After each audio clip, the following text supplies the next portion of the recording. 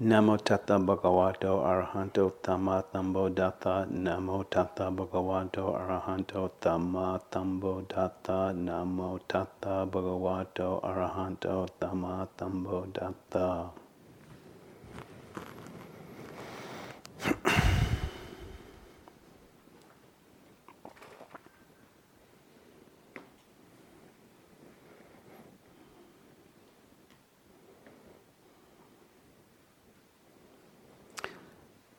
I'd like to start off today by honoring my beloved teacher, Tungpulu Kabaye Sieto, Burmese forest monk. The pronunciation that you heard for the Namo Tassa is the Burmese Pali, where the S's become T's and TH's. Today I, after lunch, took a walk. Behind the parking lot there is a tennis court, former tennis court. And on that tennis court, which of course there's nothing left that shows that it was a tennis court, but on that piece of pavement is what's called a sema. And a sema is an ordination site for two purposes. One, it is a site where you can ordain monks. And the other is that on the new and full moon, the monks go to the sema and they recite what's called the Patimokkha, the 227 rules of discipline. And Tungpulu Sieto put in this sema, it was around 1983 when we were here. And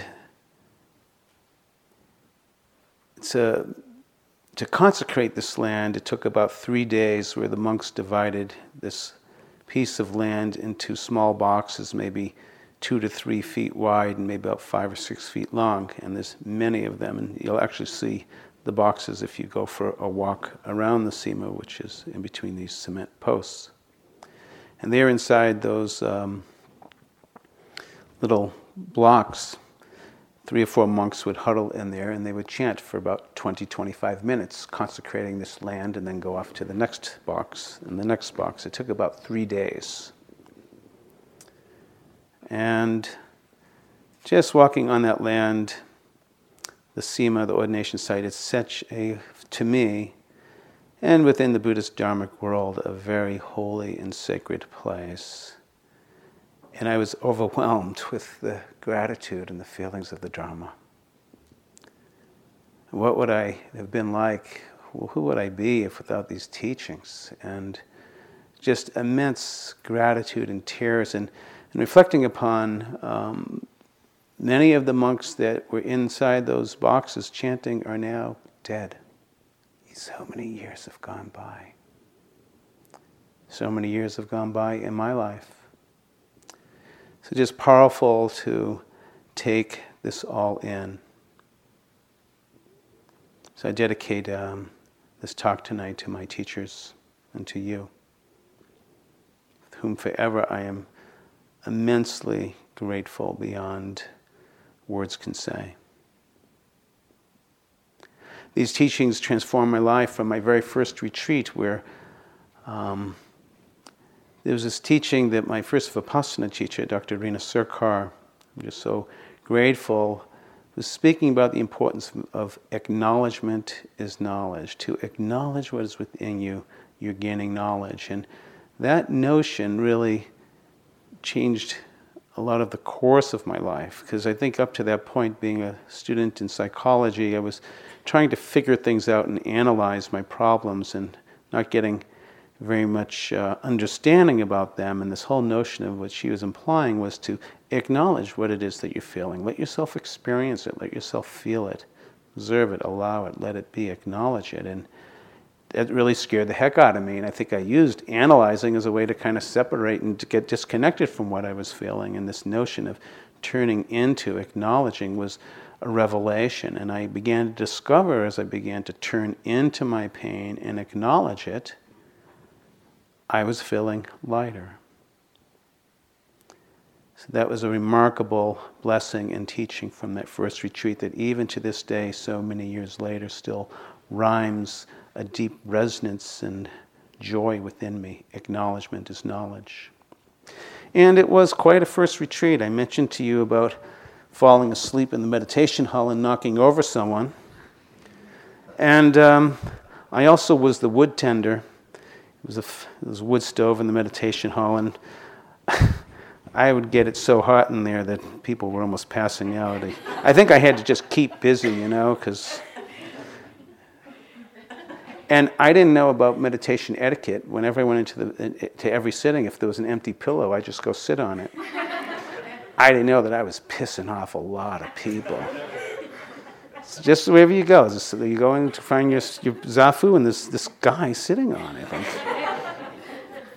And then I thought also that everybody was kind of depressed. No one was talking. No one was looking at one another. And I'm trying to make contact and smile and, and kind of lighten people up. They're so sad. I didn't quite get the scene yet. And so it was something. I can't imagine my life without these teachings. Came across a very powerful reading a while back from Hurricane Carter, who was a prize fighter. And he was falsely accused of murder and spent time in jail. And he says this, that the most memorable bout I ever had in my life was with myself. I had to fight all the bullshit, all of the arrogance, all of those things. When I was in solitary confinement, I was in a state of hatred. I hated everybody. I hated the judge. I hated the criminal who said I was at the scene of the crime, and I had to come to terms with that. Finally, I had to give it up. And that took a long time, but I knew that I had to be free. And that was my mission, to remain free, to stay above the prison system, which is the lowest level of human existence. Spirituality to me is a conscious mind, and I've studied religions from Buddhism to Christianity. I've studied them all, and I've come to find out that spirituality means a conscious mind. Someone who is awake rather than asleep. Sleeping people kill one another. Sleeping people make war on one another. Sleeping people do all kinds of terrible things to one another. I would rather be awake. Hurricane Carter.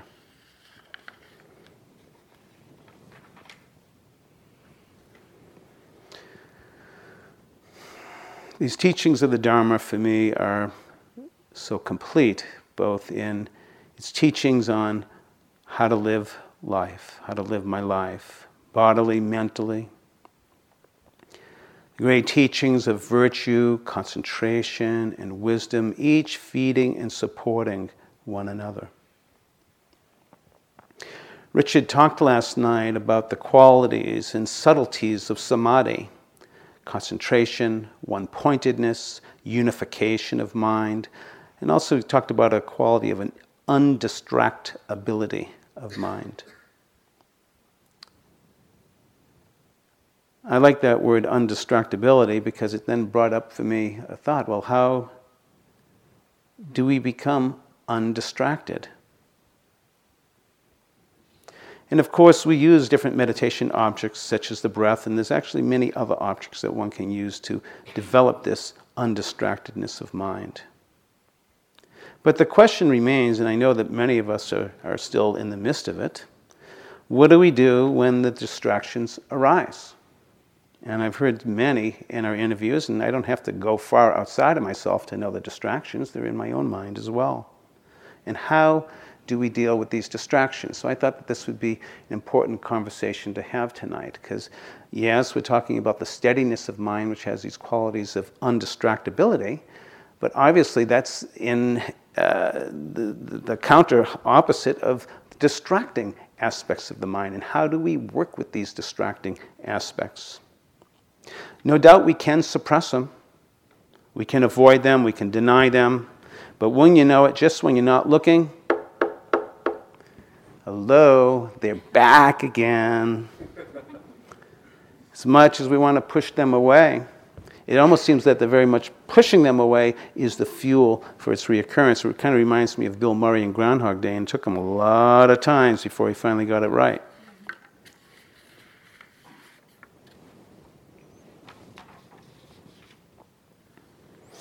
I loved Richard's story of the Blue Jays.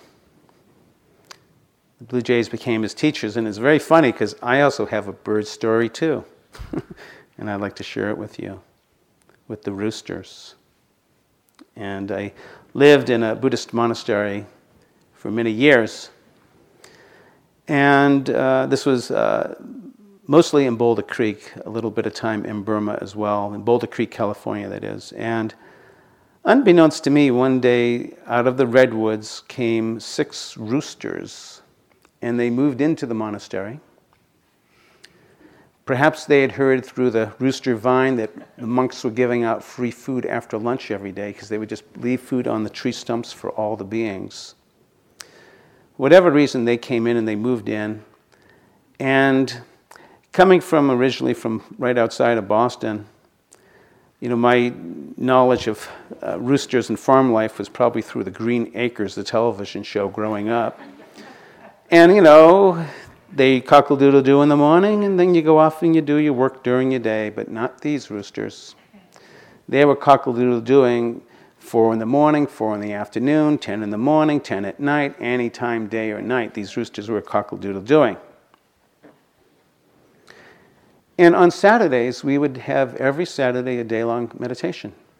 And I would sit there. The meditation hall was on the first floor. And the roosters would like to often hop up onto the windowsills of the first floor and cockle-doodle-doo all day long. Richard and I were comparing notes last night on the different methods and ways. When you're sitting all day, you have a lot of time to think about how you want to kill those buggers.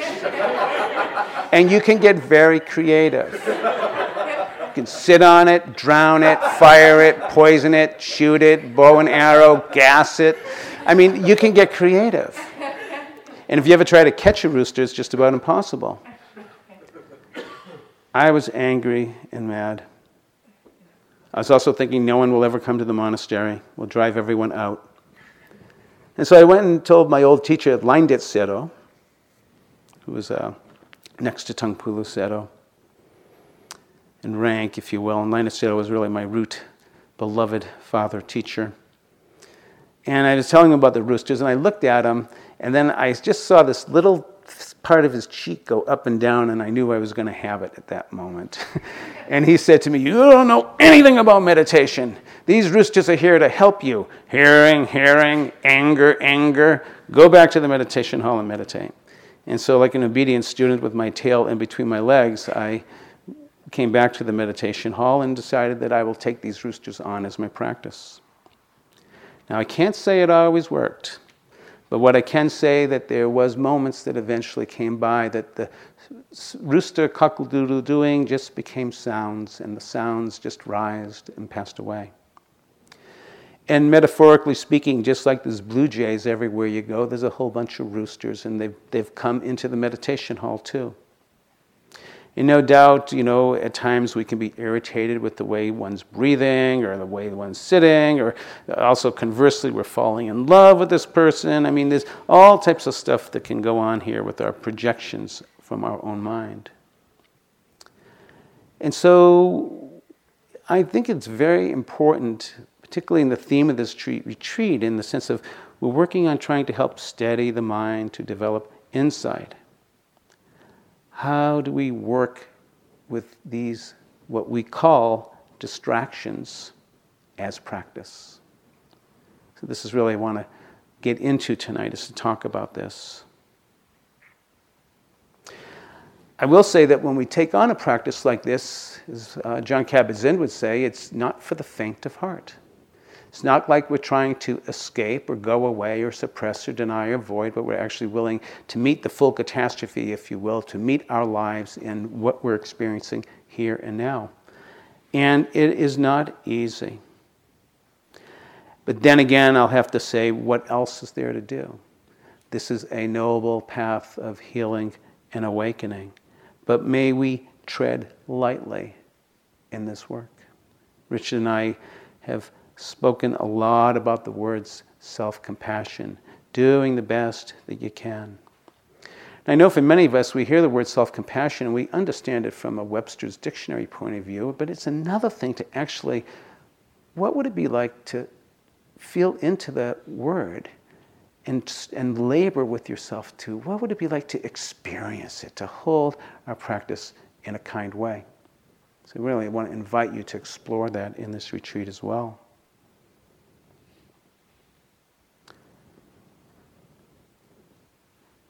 So as I said, this is not for the faint of heart, this practice at times. It's noble work, difficult work, working on ourselves.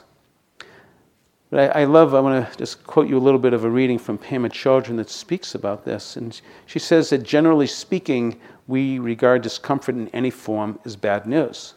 I think we can relate to that. But for practitioners or spiritual warriors, people who have a certain hunger to know what's true, feelings like disappointment, embarrassment, irritation, resentment, anger, jealousy, fear, instead of being bad news, are actually very clear moments that teach us where it is that we're holding back. They teach us to perk up and lean in when we feel we'd rather collapse and back away. They're at times like messengers that show us with terrifying clarity exactly where it is that we're stuck. This moment, the present moment, is the perfect teacher, and lucky for us, it's with us wherever we are. And actually, I really appreciate this next quote from a shaman from the Caribou Eskimo tribe. How I got this, I have no idea.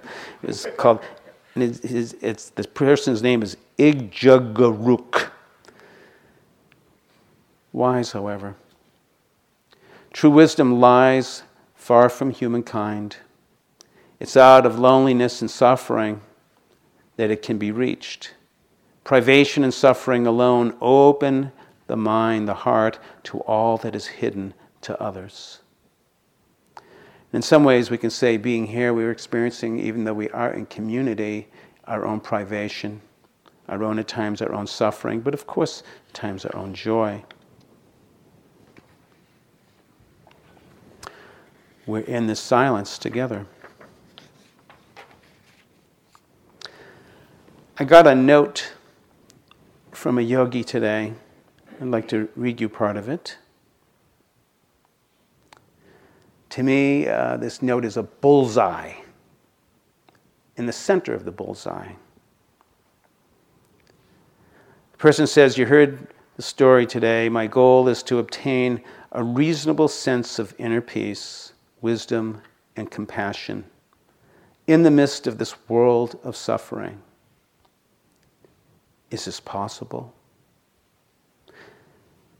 Do I need a teacher? Do I have to sit for a month or a year? What's important for me? My goal is to obtain a reasonable state, a reasonable sense of inner peace, wisdom, and compassion in the midst of this world of suffering. Can you feel that? That's so real.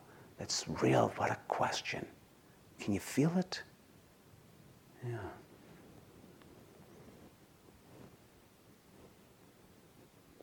How do you answer that type of a question? Thought right away of Bob Dylan, the answer, my friend's blown in the wind, but I don't know. But perhaps it is, in the silence. I remember so many nights sitting with my teacher, Lainditsyado. He'd be sitting in his chair and I'd be on the floor, many times just lying down next to him. And I would just listen to him breathe. And I was like in the forest.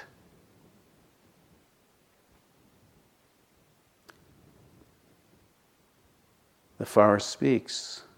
Listen. Kabir says, are you looking for me? I am in the next seat. My shoulder is against yours. But you'll not find me in the stupas, not in the Indian shrine rooms, nor in the synagogues, nor in the cathedrals, not in the masses, not in the legs winding around your neck, nor in eating nothing but vegetables. When you really look for me, you will see me instantly. You will find me in the tiniest house of time, inside the breath, inside the breath.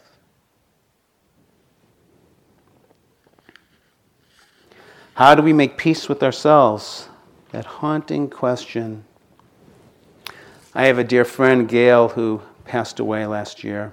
Very close friend. A yogi.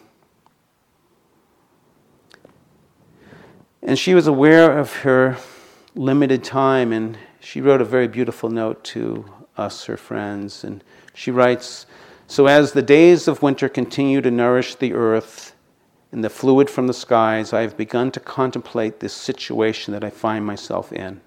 She was dying of lung cancer. "There's this undercurrent of experience that I'm just waiting around to die. Strange thing when you're told that your time is limited, that many future projects and projections just disappear from consciousness. Now I'm left with this question of being fully awake to each passing day, hour, and minute. Old habits are really hard to change so often, so I find myself just wasting time. Granted, I have a lot more time now to meditate and be still, but my mind keeps questioning just what I could be doing with this time left to me. I wonder if this is just the patterns of behavior that are familiar to me, keeping me busy, doing all these good works, all the messages that I've followed in the past. But now, though, I am too tired to do too much. And so the dilemma is allowing myself to let go of the old messages and discover new ways to enrich my day-to-day life. This, my friends, is a challenge. And I never realized how stubborn I am about who I think I am. So this weaker and more vulnerable me is trying to learn about allowing myself to just let go of the past and really step into this moment. Gail Lewis. So this weaker and more vulnerable me is trying to learn about allowing myself to just let go of the past and really step into this moment.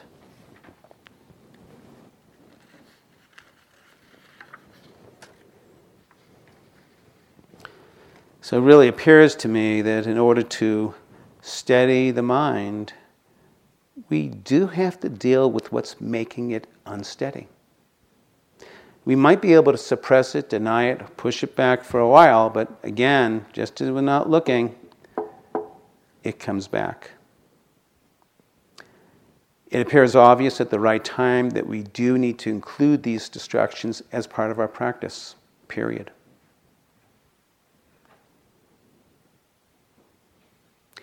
Perhaps this is the entranceway into the heart of stillness, or the ability to be still and settle and stabilize the mind. That perhaps within the pain, the fear, the anguish, the confusion, the numbness, and the sadness, our heart is waiting to be found. Stephen Levine, he calls these guys, these teachers, you're in drag. They've just come in drag to wake you up. That's why a lot of the Tibetan images have these pictures of the deity of compassion as this really scary looking figure. They've come to wake us up, showing us where it is that we're holding back. It's a beautiful description of Buddha nature from Hafiz. It says, "I wish I could show you when you are lonely or in darkness the astonishing light of your own being."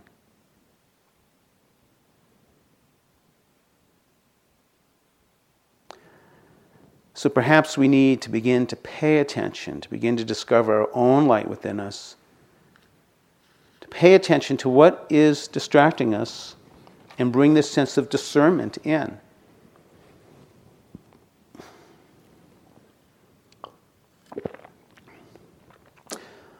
Discernment is wise attending. This wise attending comes from our direct experience with our practice. This wise attending says, move a little bit to the left. The wise attending says, no, move a little bit to the right. Stop, move, go up, go down. There's a whole titration. Through our own direct experience of the practice, we begin to learn to move in when it's right to move in, step back, we move back, and so forth. At times, we may want to decide to put more effort into the breath or other objects that we're using to help steady the mind. And at other times, it may be taking a step back from the breath and bringing awareness and acknowledgement to the emotions at hand that are on an emotional Richter scale of a 9.5. If we don't acknowledge what is within us, it will haunt us. And we will not be able to steady our mind. I don't believe that it's really possible to steady the mind we can steady it some, but I think it perhaps is equivalent in some ways to our ability to begin to acknowledge what is not acknowledged within us. There's a very powerful quote from Jesus from the Gospel of Thomas, and says, if you say what's within you, what you say within you will save you, and if you don't say what's within you, what you don't say can destroy you. Very powerful words.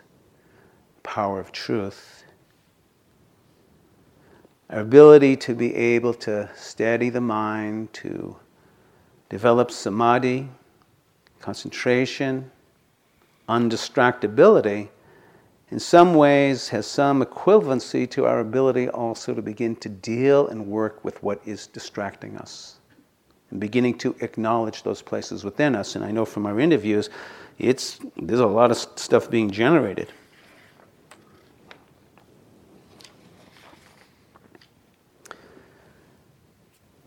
There's a mythological story from the Maori culture in the South Seas. Christine Hubbard, who's an anthropologist, wrote about it, about this one indigenous culture that had no doctors, no indigenous medicine, no shamans. And when asked one day with the villagers, well, how do people get healed when they're sick? And the elder said, well, it's easy. What we do is we bring the person into a circle, and all the villagers gather around the person. And then one of the villagers asks just one question. And then they wait, and they listen.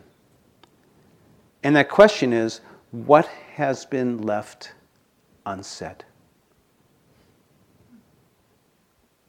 What has been left unsaid?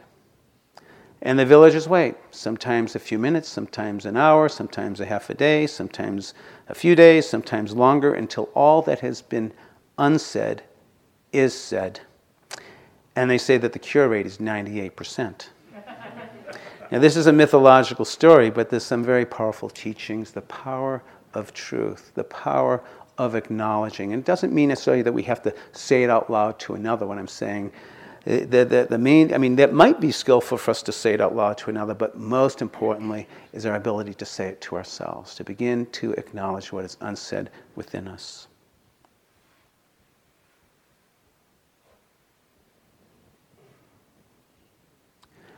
The truth can begin to set you free. Just even this retreat, I came across some areas inside me where I'm feeling the deep pains of resentment. And as I've been sitting with resentment, cooking with it, something opened up and I began to discover some understanding of what was fueling that resentment, and so much spaciousness has come, so much more ease of awareness.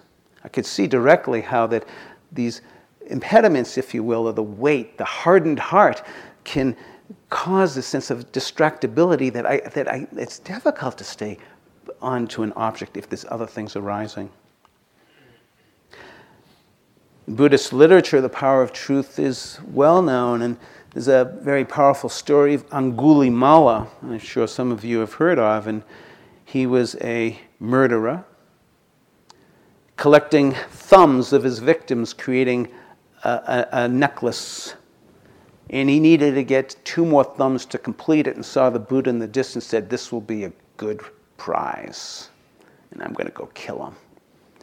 And the Buddha, with his powers of awareness, could understand his intention and perform the magical act that as Angulimala started walking towards him, the Buddha always remained the same distance. And when Angulimala saw that he wasn't getting any closer, he began to run. Then he began to charge. And as much as he was charging, he was still the same distance away until finally he collapsed on the ground, just totally exhausted.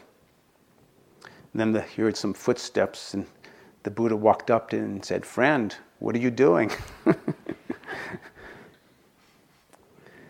And Angulimala explained about getting the fingers and completing the garland, and he said, "You're on the wrong path." And he began to teach him the Dharma right there.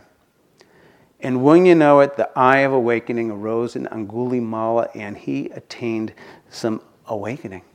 And he asked right on the spot, "Will you ordain me as a monk?" And the Buddha said, "Ehi bhikkhu, come monk." And he became ordained as a monk on that spot.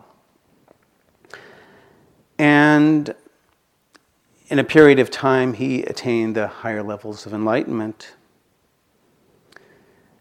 And the story goes that one day he was in alms round and he came across, heard this woman screaming, "Help, help!" And he ran over to her, and it was a woman in labor. And she was saying, "You have to help me, you have to help me." And he didn't know what to do. He said, I have to go talk to my master. I'll be right back. And he just took off, and he ran to see the Buddha, which was close by. And he ran to the Buddha and said, "What do I do? What do I do?" And he said, "Tell her something that's true."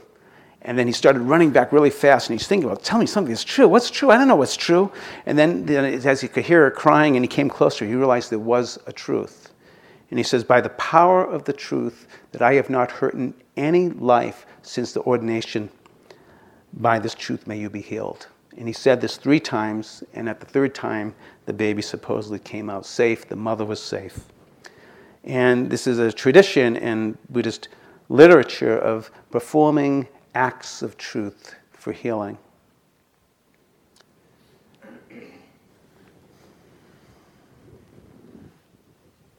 So may the truth set us free.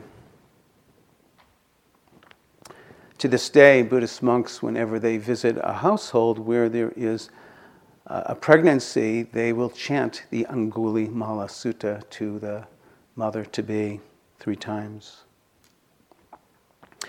We know that it's not easy, this path of awareness, of working with the distractions that come up that prevent us from studying the mind. But again, what else is there to do? And when you think about equations in mathematics, Kafka has a very interesting equation. He says, you have your suffering whether you want to deal with it or not. But if you don't deal with it, you get 2 sufferings. So, what do you want? You want 1 or 2?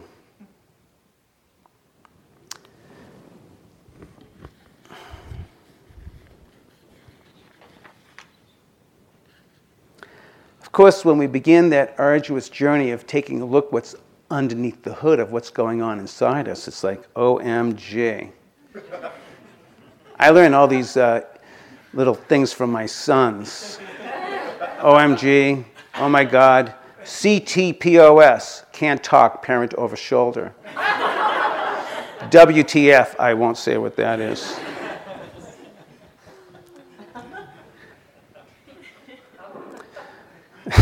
Oh, what the? So, as we bring the light of awareness into us, it's also,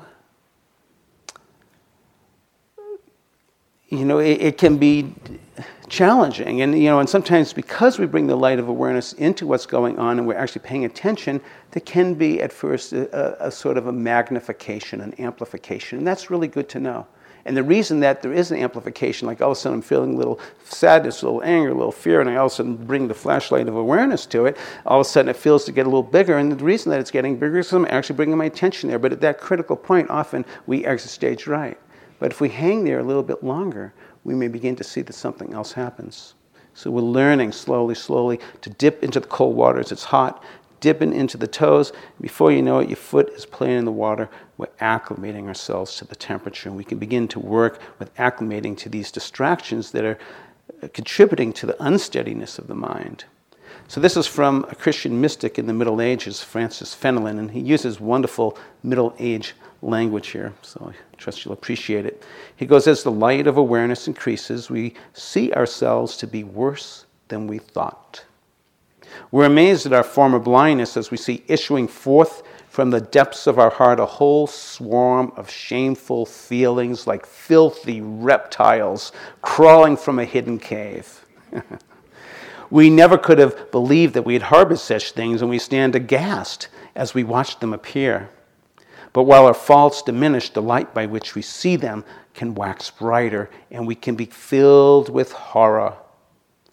So please, bear in mind, for your comfort, that we only perceive the malady when the cure begins. Bear in mind, for your comfort, we only perceive the malady when the cure begins. When we begin to embrace these aspects of our distractions, our aloneness, our fear, our losses, our emptiness, our pains, our angers, there's a possibility of transformation. Jennifer Wellwood writes in her poem Unconditional, willing to experience aloneness, I discover connection everywhere. Turning to face my fears, I meet the warrior who lives within. Opening to my loss, I gain the embrace of the universe. Surrendering into emptiness, I find fullness without end. For each condition that I flee from, it pursues me, while each condition I welcome transforms me. Each condition I flee from pursues me. Each condition I welcome transforms me. And of course, in our Buddhist literature, great, powerful, epic story of the vigil of the Buddha's awakening on the night of his awakening, and Mara was storming his armies of seduction and fear. And every time Mara came to attack the Buddha would just open his eyes and look straight at Mara, look at the seductions, look at the armies of fear, and say, I see you, Mara. I see you. The power of awareness dispels the darkness. I see you, Mara. Even one candle, one single candle in a dark room, that light dispels the darkness. The power of seeing, naming, acknowledging, I see you, Mara, dispels the distracted mind. I see you, anger. I see you, resentment. I see my place and my investment in wanting to be right, or whatever story it is that we're carrying. I see you, Mara.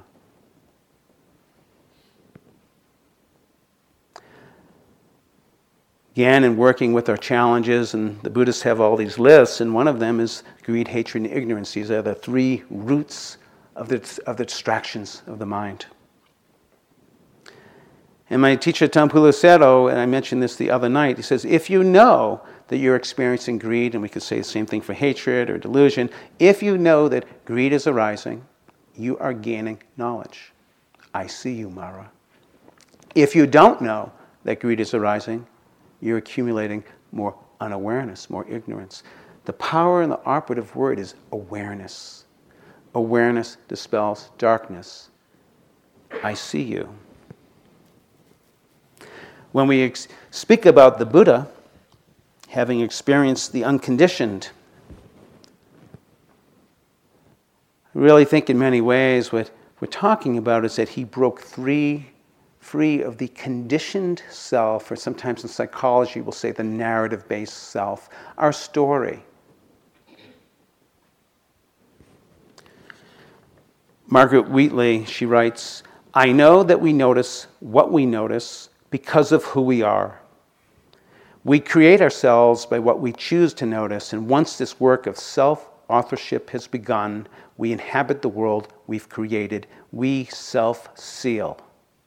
And we don't notice anything except those things that confirm what we already think about who we already are. when we succeed in moving outside of our normal processes of self-reference and can look upon ourselves with self-awareness, then we have a chance at changing. We can break the seal. We can notice something new.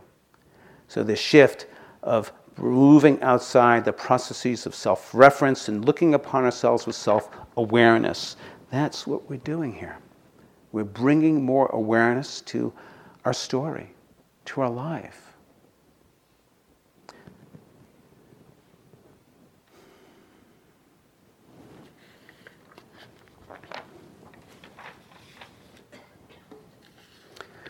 Part of our challenge is our ability, our willingness to go beyond our perceptions, but they're difficult because we have, I love now that we have in computer language, it's like a default button. Things default back, and our personality, our whole matrix of our narrative-based self, it's the default button of who we are. Awareness kind of wakes us up for a moment. Oh, I've been in the Bob show this past hour. Okay, wait a minute, now I've come to again.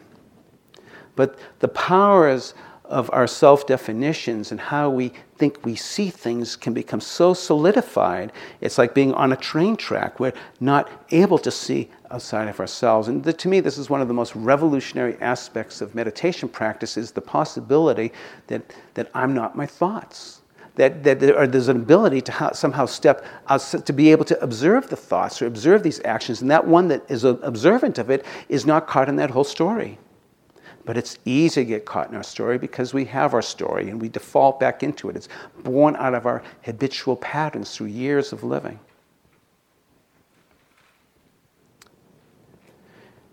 So there was a woman one night that was at an airport. And with several long hours before her flight, she hunted for a book in the airport shop, and she bought a bag of cookies and found a place to drop.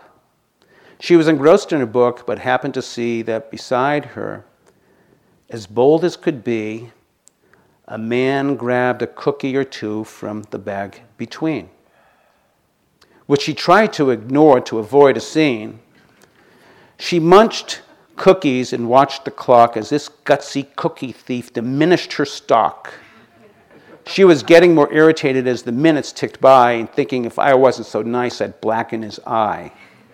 With each cookie she took, he took one too. And when there was only one left, she wondered what he'd do.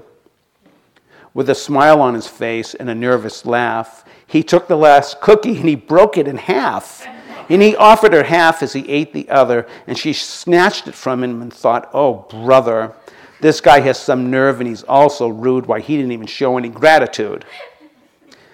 She had never known when she had been so galled, and sighed with relief when her flight was called and she gathered her belongings and headed for the gate, refusing to look back at that thieving ingrate. She boarded the plane and sank in her seat, then sought out her book, which was almost complete. And as she reached in her bag, she gasped with surprise, for there was her bag of cookies in front of her eyes.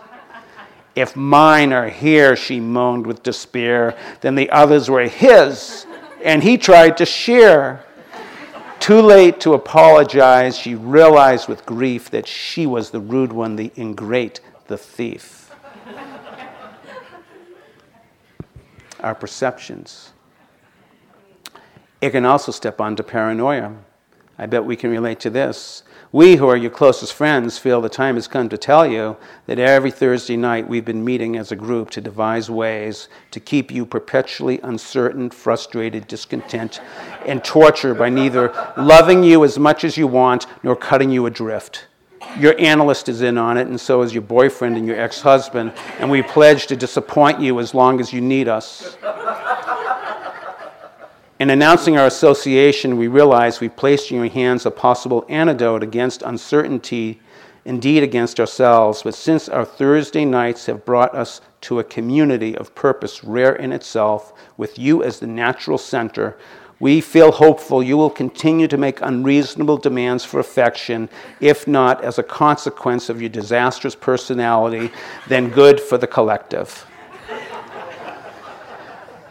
We laugh because we know that place inside us.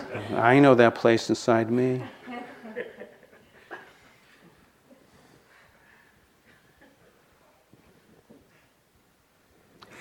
So what would it be like to begin to make these distractions our teachers? Rumi speaks of them as his guest house. He says, welcome and entertain them all, even if they're a crowd of sorrows who violently sweep your house and empty all of its furniture. Pretty radical stuff.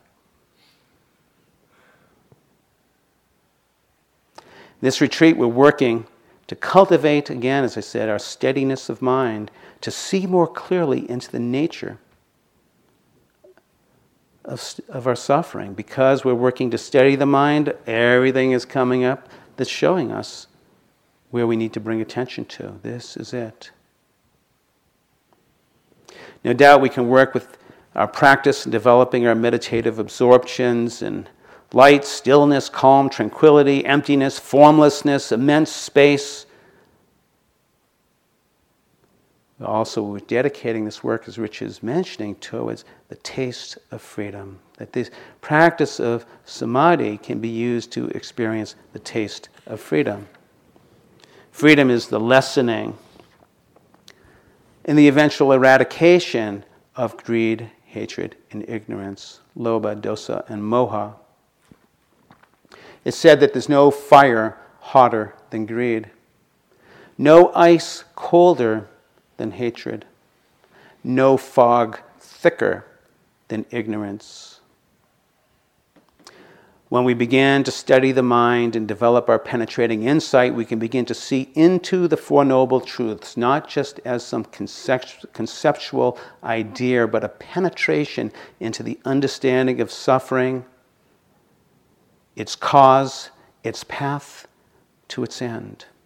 We begin to penetrate into the erroneous view of this self-narrative, of the changing nature of phenomena, of the dissatisfactoriness that happens in life. We can begin to become like a non-volcanic mountain that can remain motionless and still in the midst of change. We speak about Achancha sitting like in a clear forest pool, and many animals will come and go.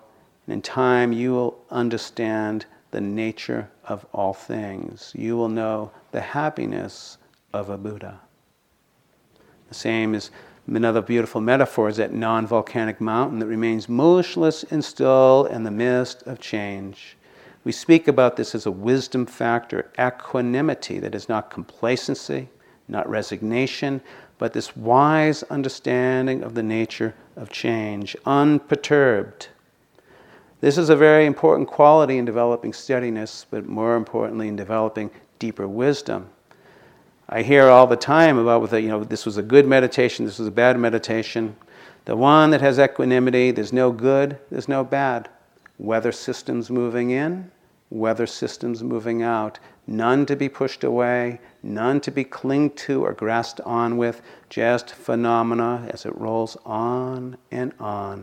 And this deeper understanding of change bringing us balance, bringing us spaciousness, bringing us freedom.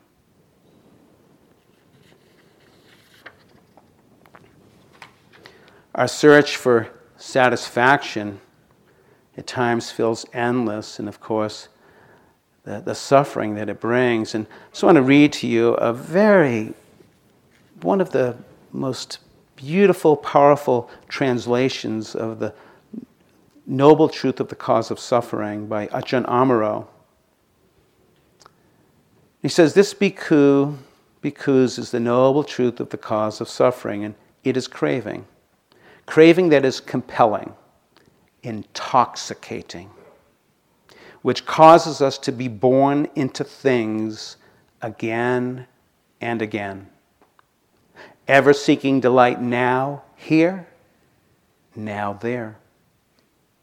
It is namely the craving for sensual delight, the craving to be something, or the craving to feel nothing.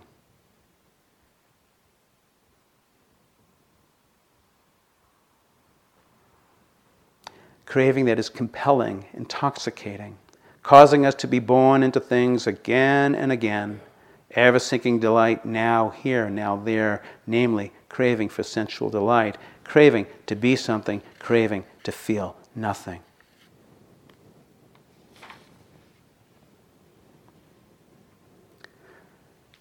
I love this poem by Kabir. It speaks about the happiness of the release of wanting. He says, I went searching for the shop where the merchant would say, there's nothing of value here. I found it and I stayed. These poems arise out of the richness of not wanting.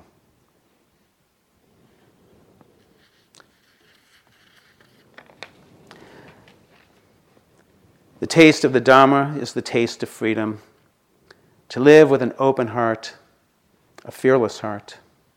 It's actually very interesting that when sometimes the noble ones are referred to as the fearless ones. I think it's a beautiful rendering. The fearless ones. I aspire to live and to die as fully awake as I can. To be free of resentment, which burdens the heart and hardens it. I'll tell you a story about dying. My beloved teacher, Langdit Sedo, he died at the age of 98. He was a monk for 78 years. And then before that, he was a novice monk. So you don't start counting monk years till you're 20.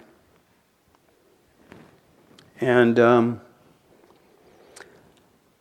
he died about maybe six years ago or more. And I went to visit him about 10, 11 years ago in Burma. And on the last night of my visit,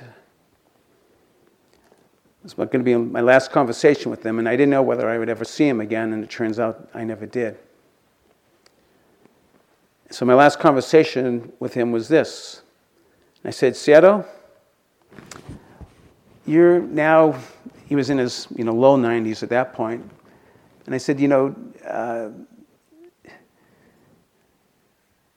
going to probably die sometime soon. You're in your 90s, and of course I said, Sedo, I know that anyone can die at any moment, but you're in your 90s, and what are you going to do? You've been a monk 70-some years, and what are you going to do when death comes knocking on your door?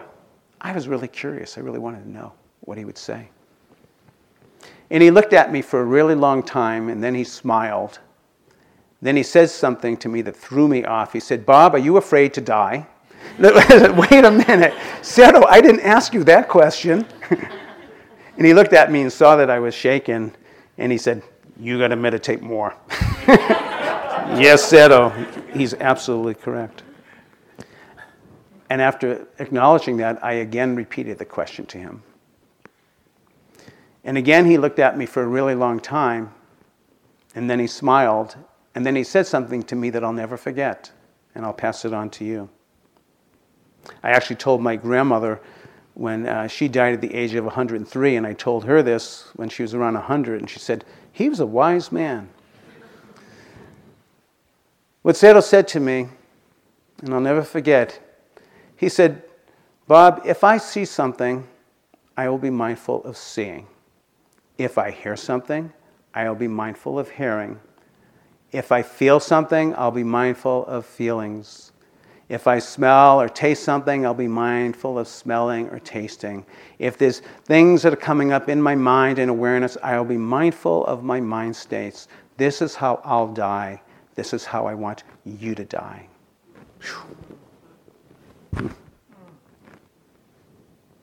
To die fully awake, fully present, meeting this life fully. Living it fully engaged. I have a friend, Saki, he says, when I die, I want to be fully used up.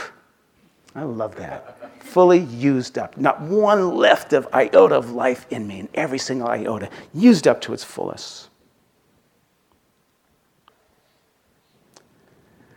So coming back to the yogi, how do we live our lives to obtain a reasonable sense of inner peace in the midst of the world of suffering?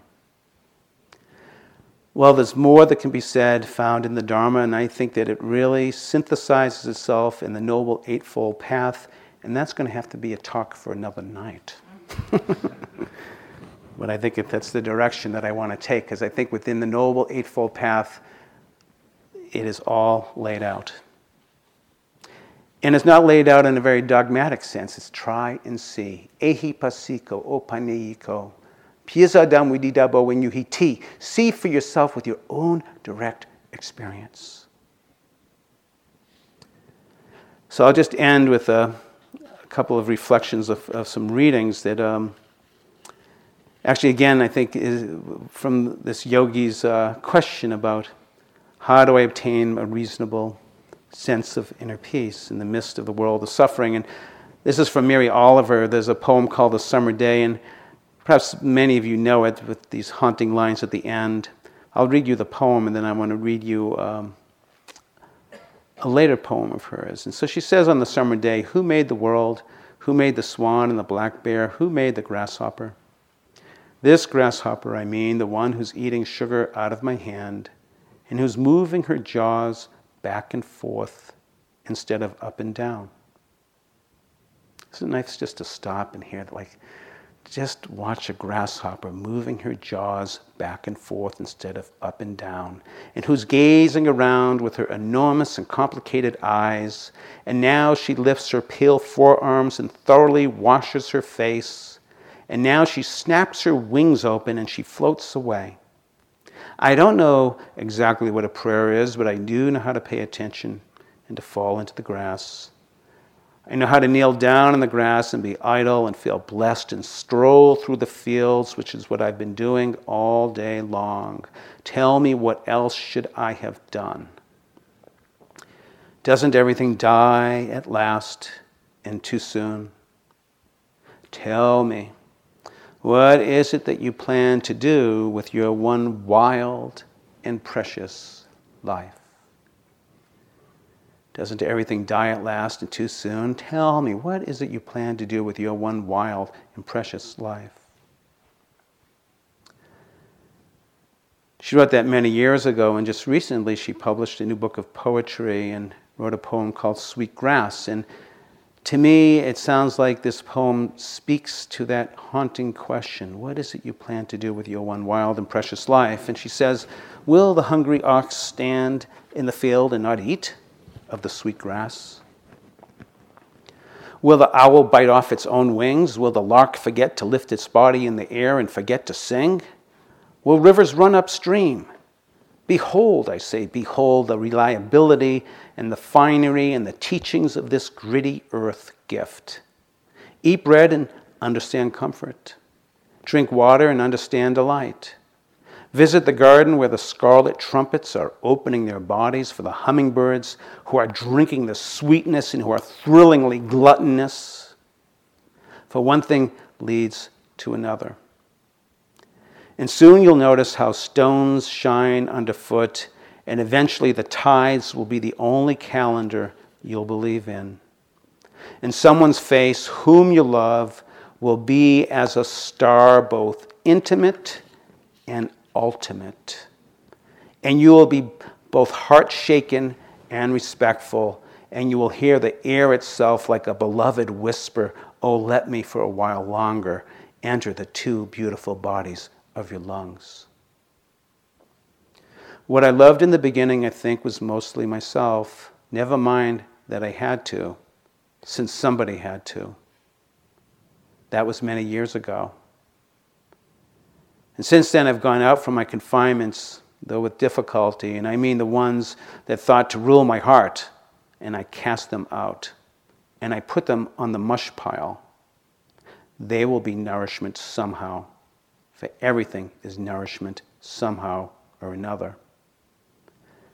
And I have become the child of the clouds and of hope. I have become the friend of the enemy, whoever that is. I have become older, and cherishing what I have learned, I have become younger. And what do I risk to tell you this, which is all I know?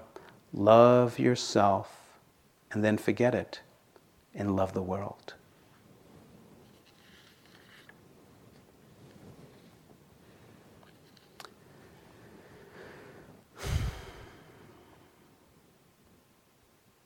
So on a lighter side from David Butfield, says Hun Shan, that great and crazy Chinese poet 1,000 years ago, said we're all like bugs in a bowl, all day going around, never leaving their bowl. I say that's right, every day climbing up the side and sliding back down over and over again. Sit in the bottom of the bowl, head in your hands, cry, moan, feel sorry for yourself, or look around. See your fellow bugs. Walk around, say, hey, how you doing? Say, hey, nice bowl.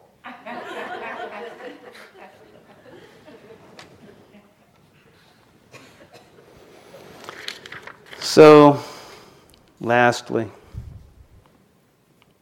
let's just sit for a moment.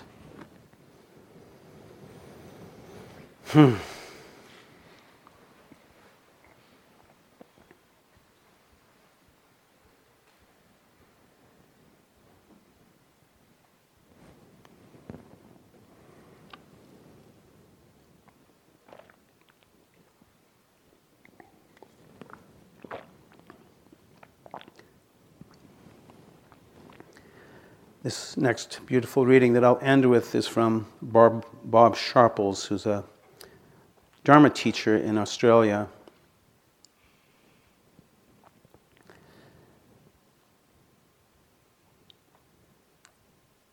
says, don't meditate to fix yourself, to heal yourself, to improve yourself, to redeem yourself. Rather do it as an act of love, of deep, warm friendship to yourself. And in this way, there is no longer any need for the subtle aggression of self-improvement, for the endless guilt of not doing enough. It offers the possibility of an end to the ceaseless round of trying so hard that wraps so many people's lives in a knot. Meditation is an act of love. May all beings be at peace. I think we all know only too well, and perhaps part of these distractions is this self-loathing, this judging mind, the endless guilt of not doing enough, the ceaseless rounds of trying so hard that wraps our lives in knots. May we all be at peace, and perhaps by unwinding these knots, acknowledging the distractions, working with them and through them, our mind begins to become steady, clear, like a luminous light, being still, being present, being here.